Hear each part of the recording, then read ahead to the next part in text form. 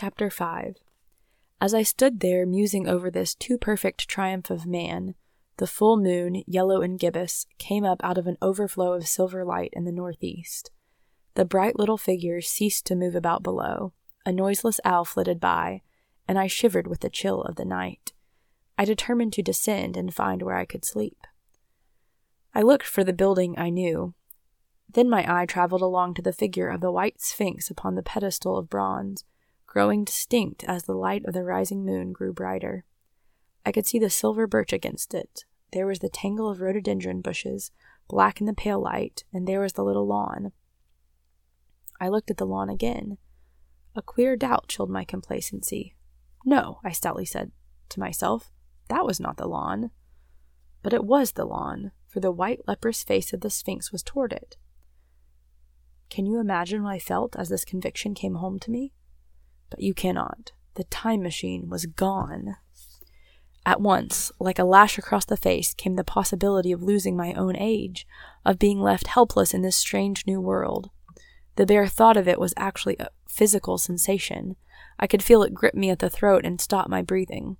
In another moment I was in a passion of fear and running with great leaping strides down the slope. Once I fell headlong and cut my face.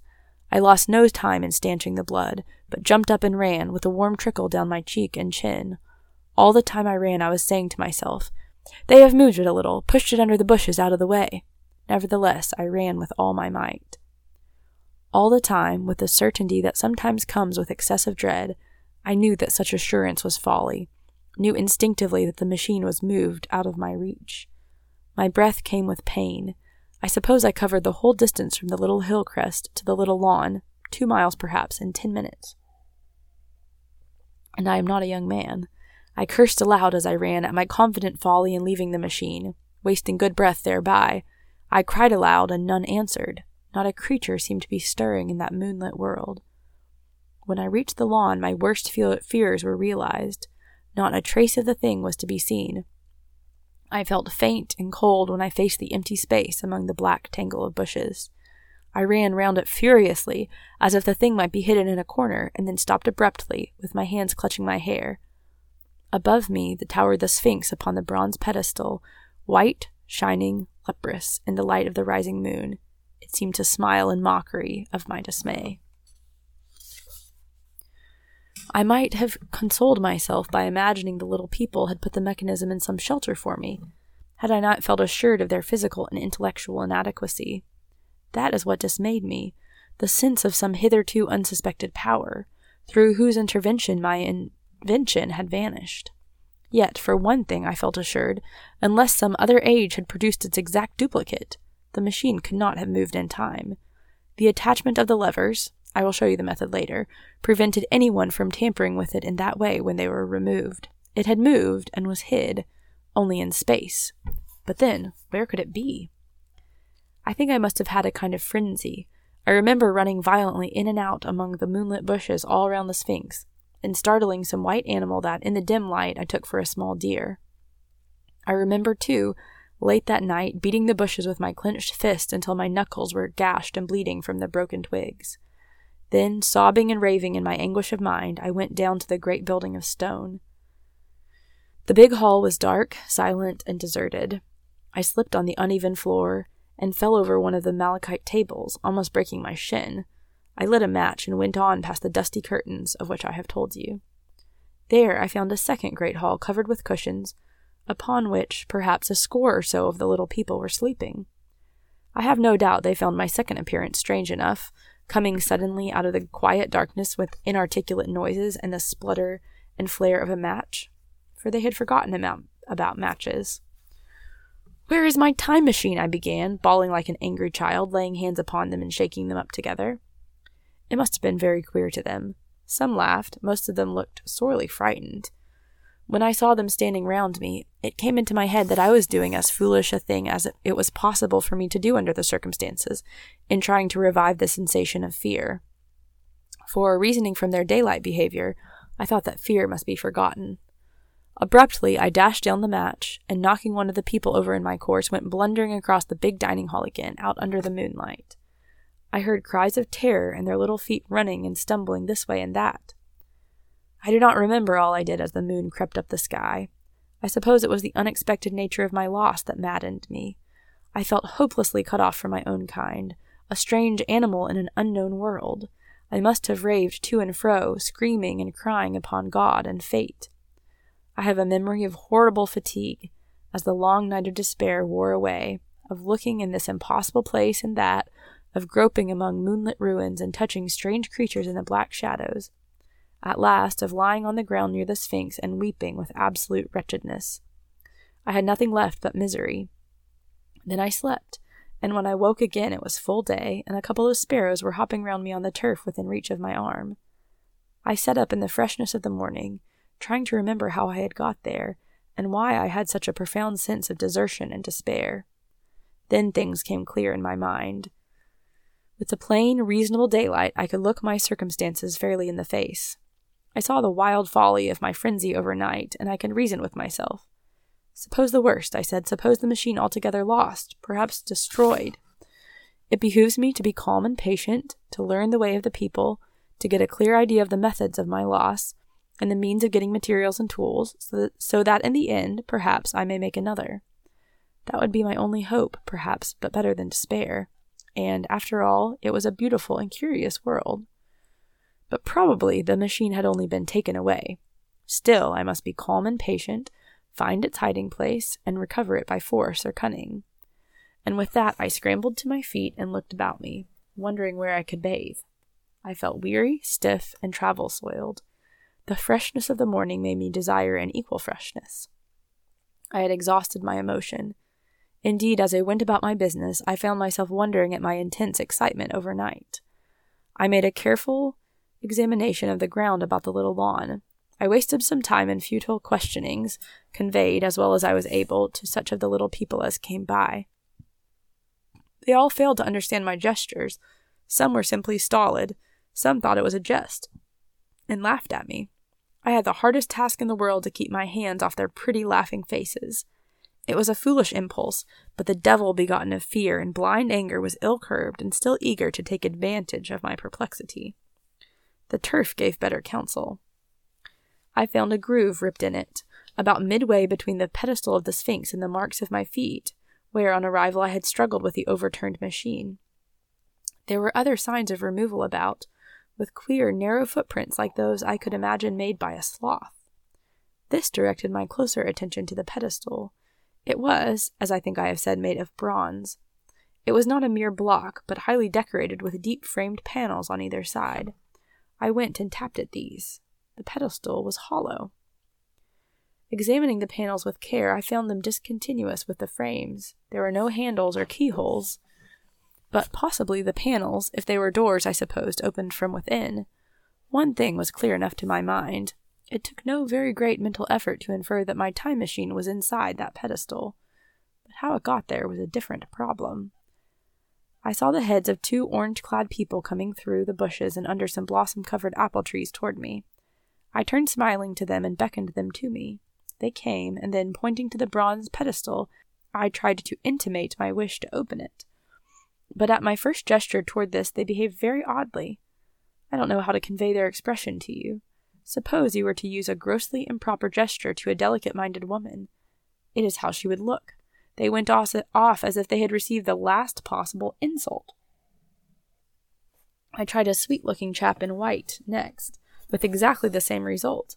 Somehow, his manner made me feel ashamed of myself. But as you know, I wanted the time machine, and I tried him once more. As he turned off like the others, my temper got the better of me. In 3 strides I was after him, had him by the loose part of his robe round the neck, and began dragging him toward the Sphinx. Then I saw the horror and repugnance of his face, and all of a sudden I let him go. But I was not beaten yet. I banged with my fist at the bronze panels. I thought I heard something stir inside. To be explicit, I thought I heard a sound like a chuckle, but I must have been mistaken. Then I got a big pebble from the river, and came and hammered till I had flattened a coil in the decorations, and the verdigris came off in powdery flakes.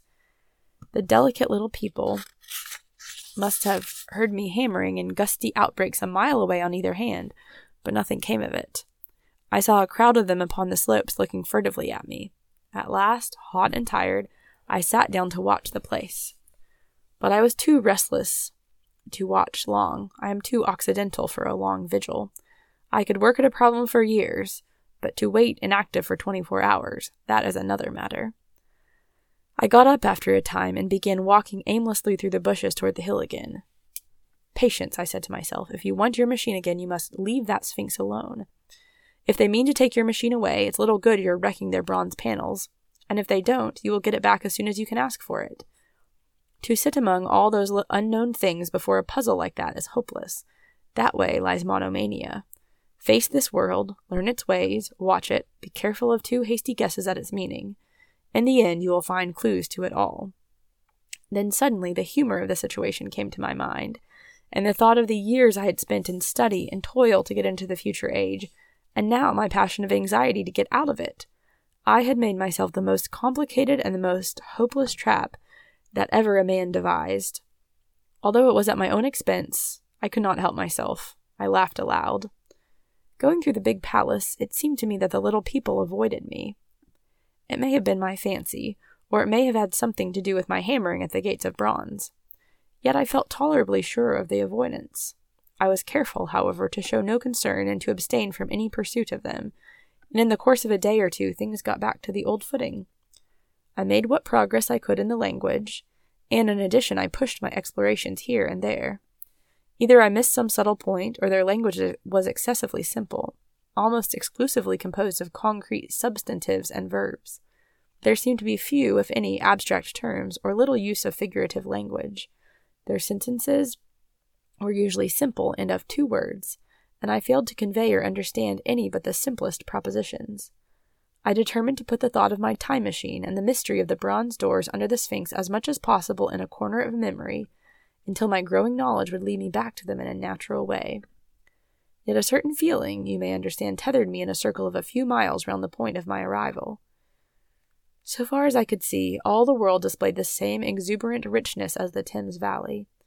From every hill I climbed, I saw the same abundance of splendid buildings, endlessly varied in material and style, the same clustering thickets of evergreens, the same blossom-laden trees and tree ferns. Here and there water shone like silver, and beyond, the land rose into blue, undulating hills, and so faded into the serenity of the sky. A peculiar feature, which presently attracted my attention, was the presence of certain circular wells, several, as it seemed to me, of a very great depth. One lay by the path up the hill, which I had followed during my first walk. Like the others, it was rimmed with bronze, curiously wrought, and protected by a little cupola from the rain. Sitting by the side of these walls, and peering down into the shafted darkness, I could see no gleam of water, nor could I start any reflection with a lighted match. But in all of them I heard a certain sound, a thud, thud, thud, like the beating of some big engine, and I discovered, from the flaring of my matches, that a steady current of air set down the shafts. Further, I threw a scrap of paper into the throat of one, and instead of fluttering slowly down, it was at once sucked swiftly out of sight. After a time, too, I came to connect these wells with tall towers standing here and there upon the slopes, for above them there was often just such a flicker in the air as one sees on a hot day above a sun-scorched beach. Putting things together, I reached a strong suggestion of an extensive system of subterranean ventilation, whose true import it was difficult to imagine. I was at first inclined to associate it with the sanitary apparatus of these people. It was an obvious conclusion, and it was absolutely wrong. And here I must admit that I learned very little of drains and bells and modes of conveyance and the like conveniences during my time in this real future.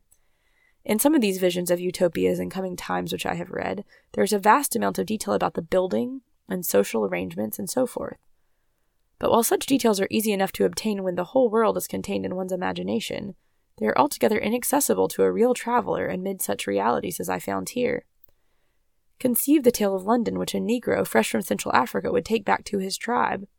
What would he know of railway companies, of social movements, of telephone and telegraph wires, of the parcels delivery company, and postal orders and the like? Yet we, at least, should be willing enough to explain these things to him.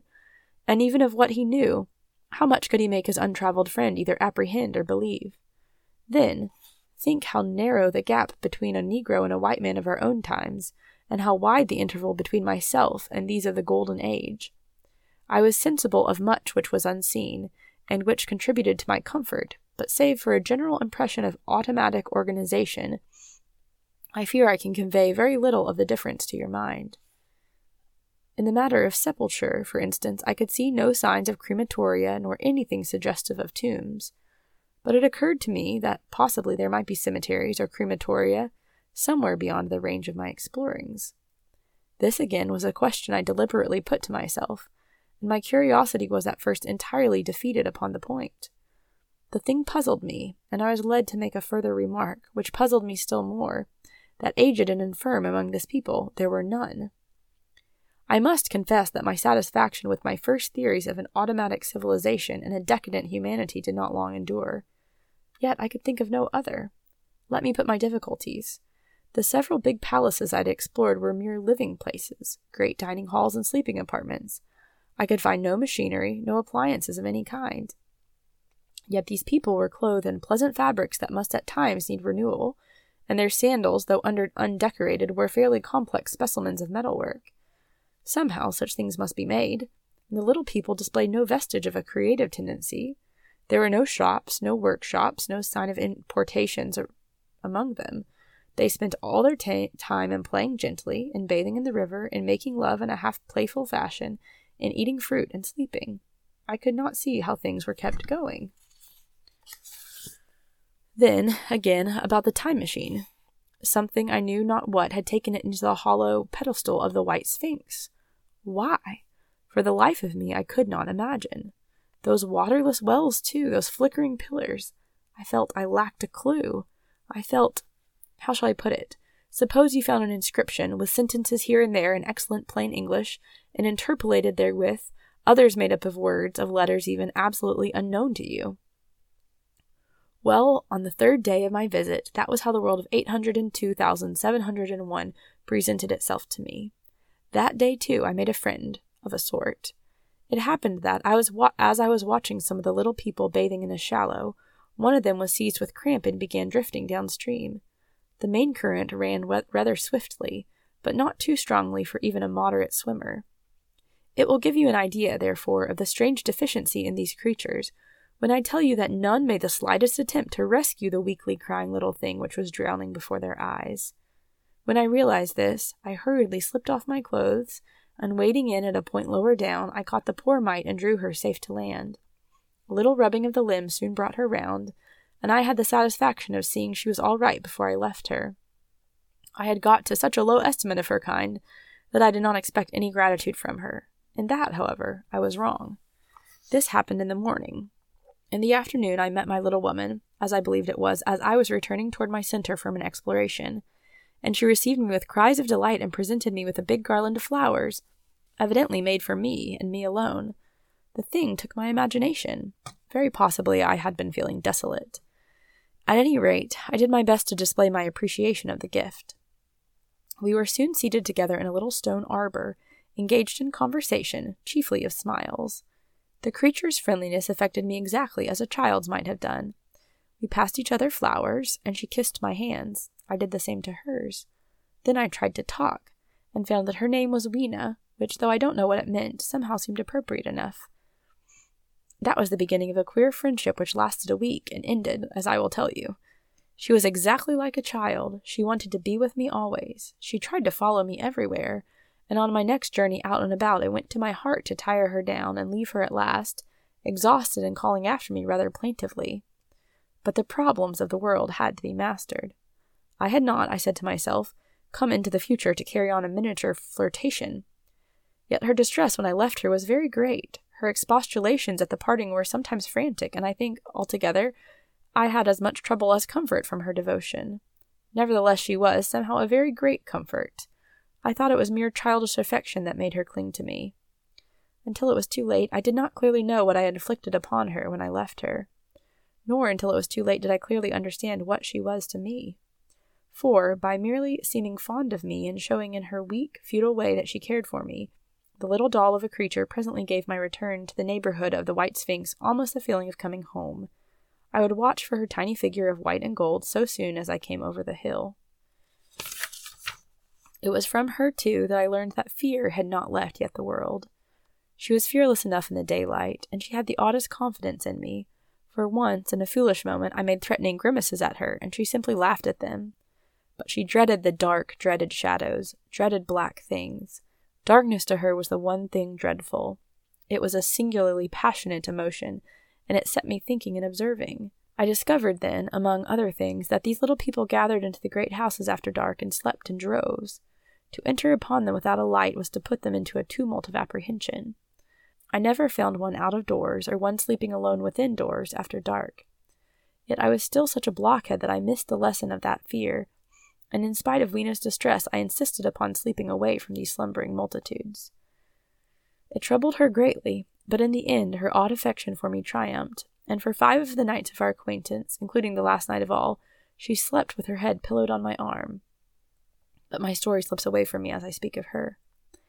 It must have been the night before her rescue that I was awakened about dawn. I had been restless, dreaming most disagreeably that I was drowned, and that sea anemones were feeling over my face with their soft palps.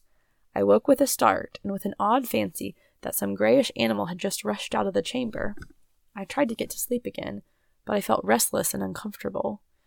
It was that dim gray hour where things are just creeping out of darkness, when everything is colorless and clear-cut, and yet unreal.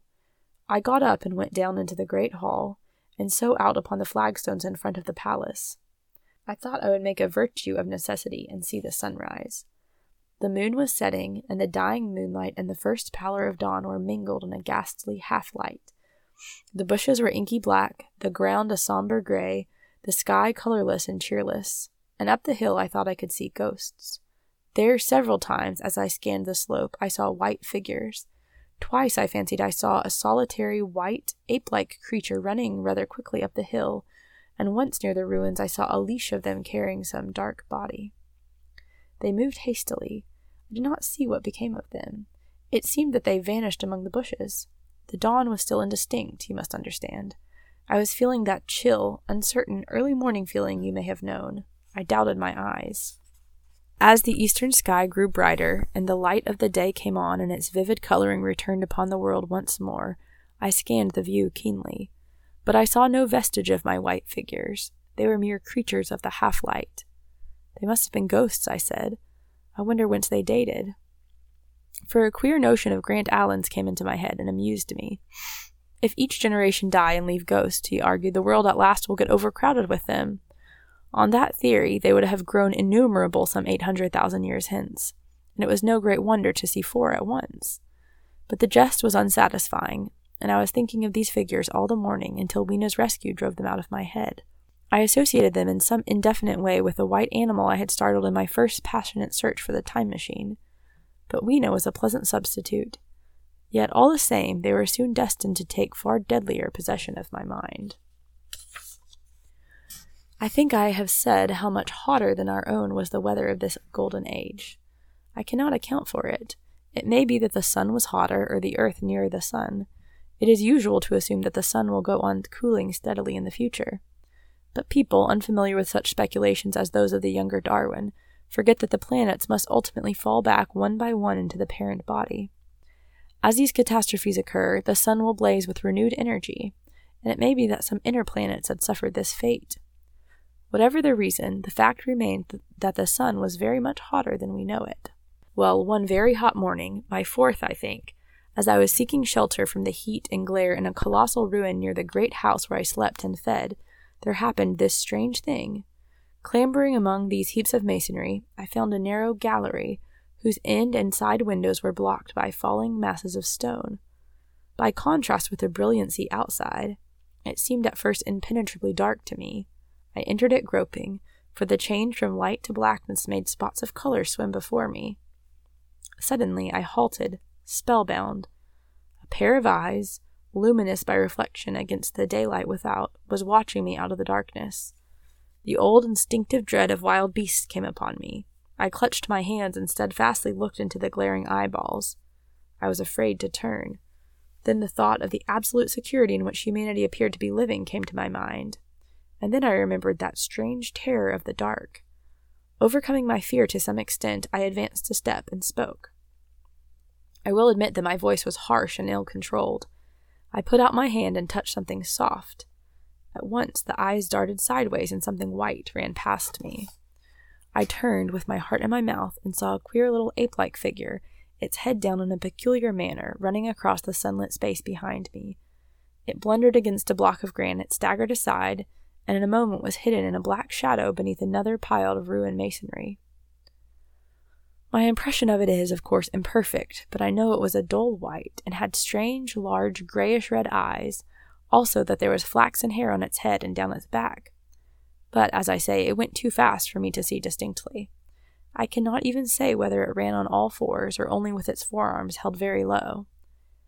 After an instant's pause, I followed it into the second heap of ruins.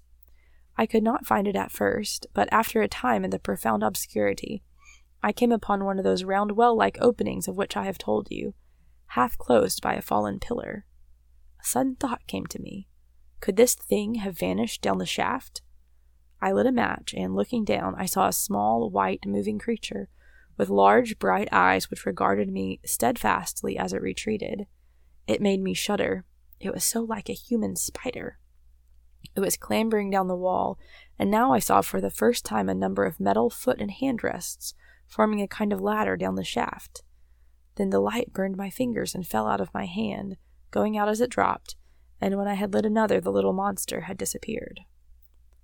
I do not know how long I sat peering down that well. It was not for some time that I could succeed in persuading myself that the thing I had seen was human.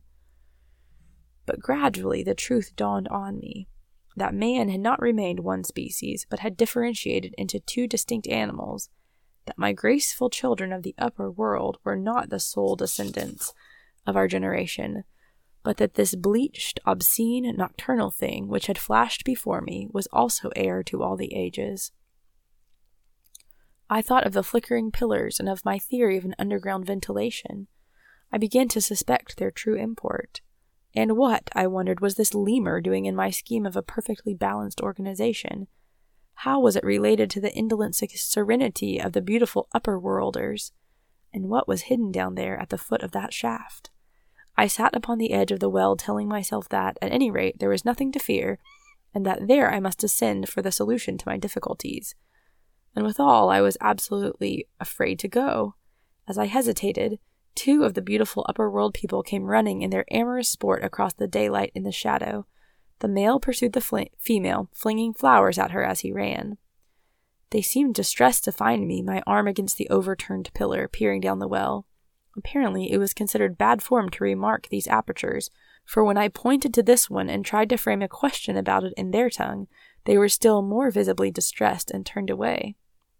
But they were interested by my matches, and I struck some to amuse them. I tried them again about the well, and again I failed. So presently I left them, meaning to go back to Weena and see what I could get from her. But my mind was already in revolution. My guesses and impressions were slipping and sliding to a new adjustment. I now had a clue to the import of these wells, to the ventilating towers, to the mystery of the ghosts, to say nothing of a hint at the meaning of the bronze gates and the fate of the time machine. And very vaguely there came a suggestion toward the solution of the economic problem that had puzzled me. Here is the new view. Plainly, the second species of man was subterranean. There were three circumstances in particular which made me think that its rare emergence above ground was the outcome of a long-continued underground habit.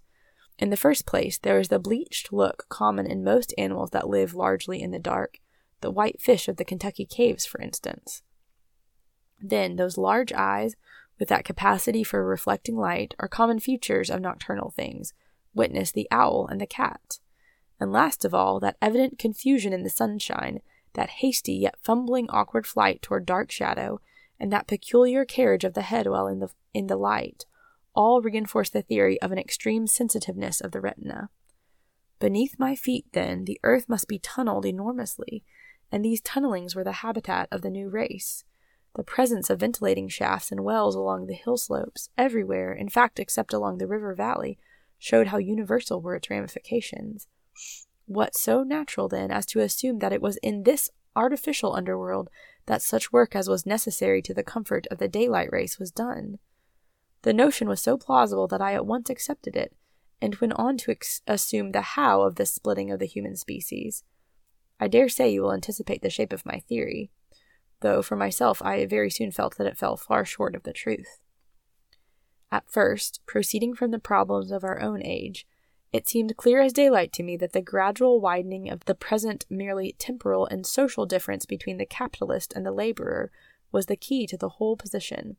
No doubt it will seem grotesque enough to you, and wildly incredible, and yet even now there are existing circumstances to point that way. There is a tendency to utilize underground space for the less ornamental purposes of civilization. There is the Metropolitan Railway in London, for instance.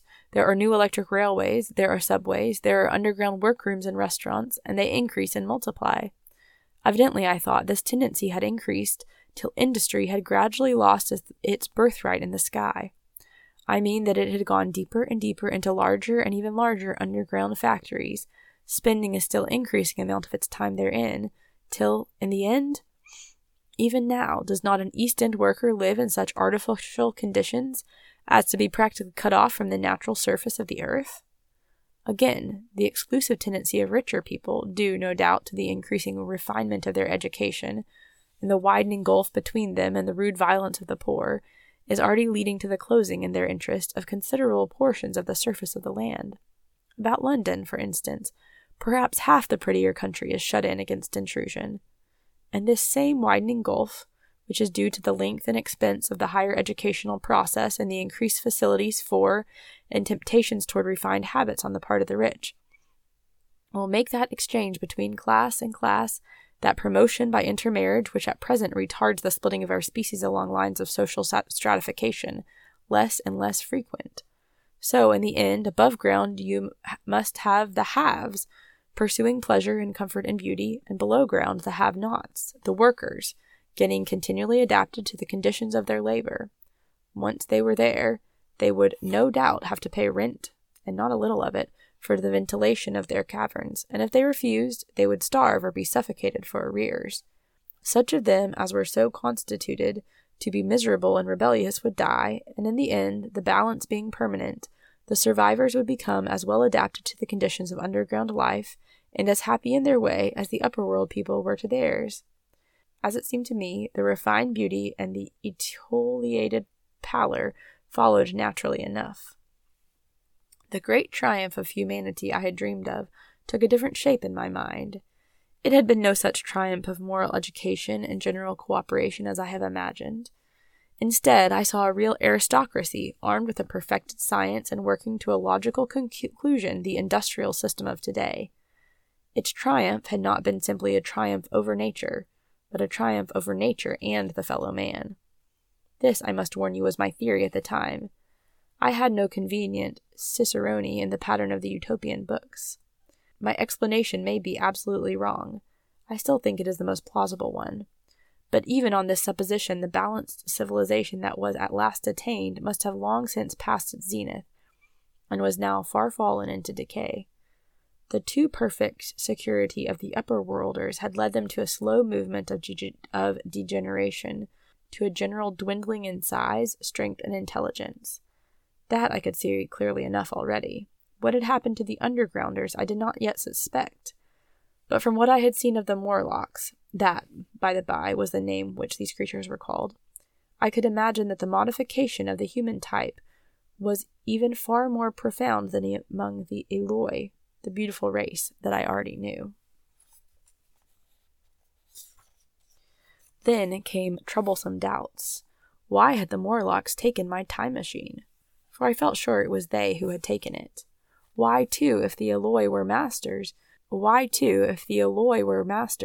could they not restore the machine to me? And why were they so terribly afraid of the dark? I proceeded, as I have said, to question Weena about this underworld, but here again I was disappointed. At first she would not understand my questions, and presently she refused to answer them. She shivered as though the topic was unendurable, and when I pressed her, perhaps a little harshly, she burst into tears. They were the only tears, except my own, I ever saw in that golden age. When I saw them, I ceased abruptly to trouble about the Morlocks, and was only concerned in banishing these signs of the human inheritance from Weena's eyes. Very soon she was smiling and clapping her hands, while I solemnly burned a match.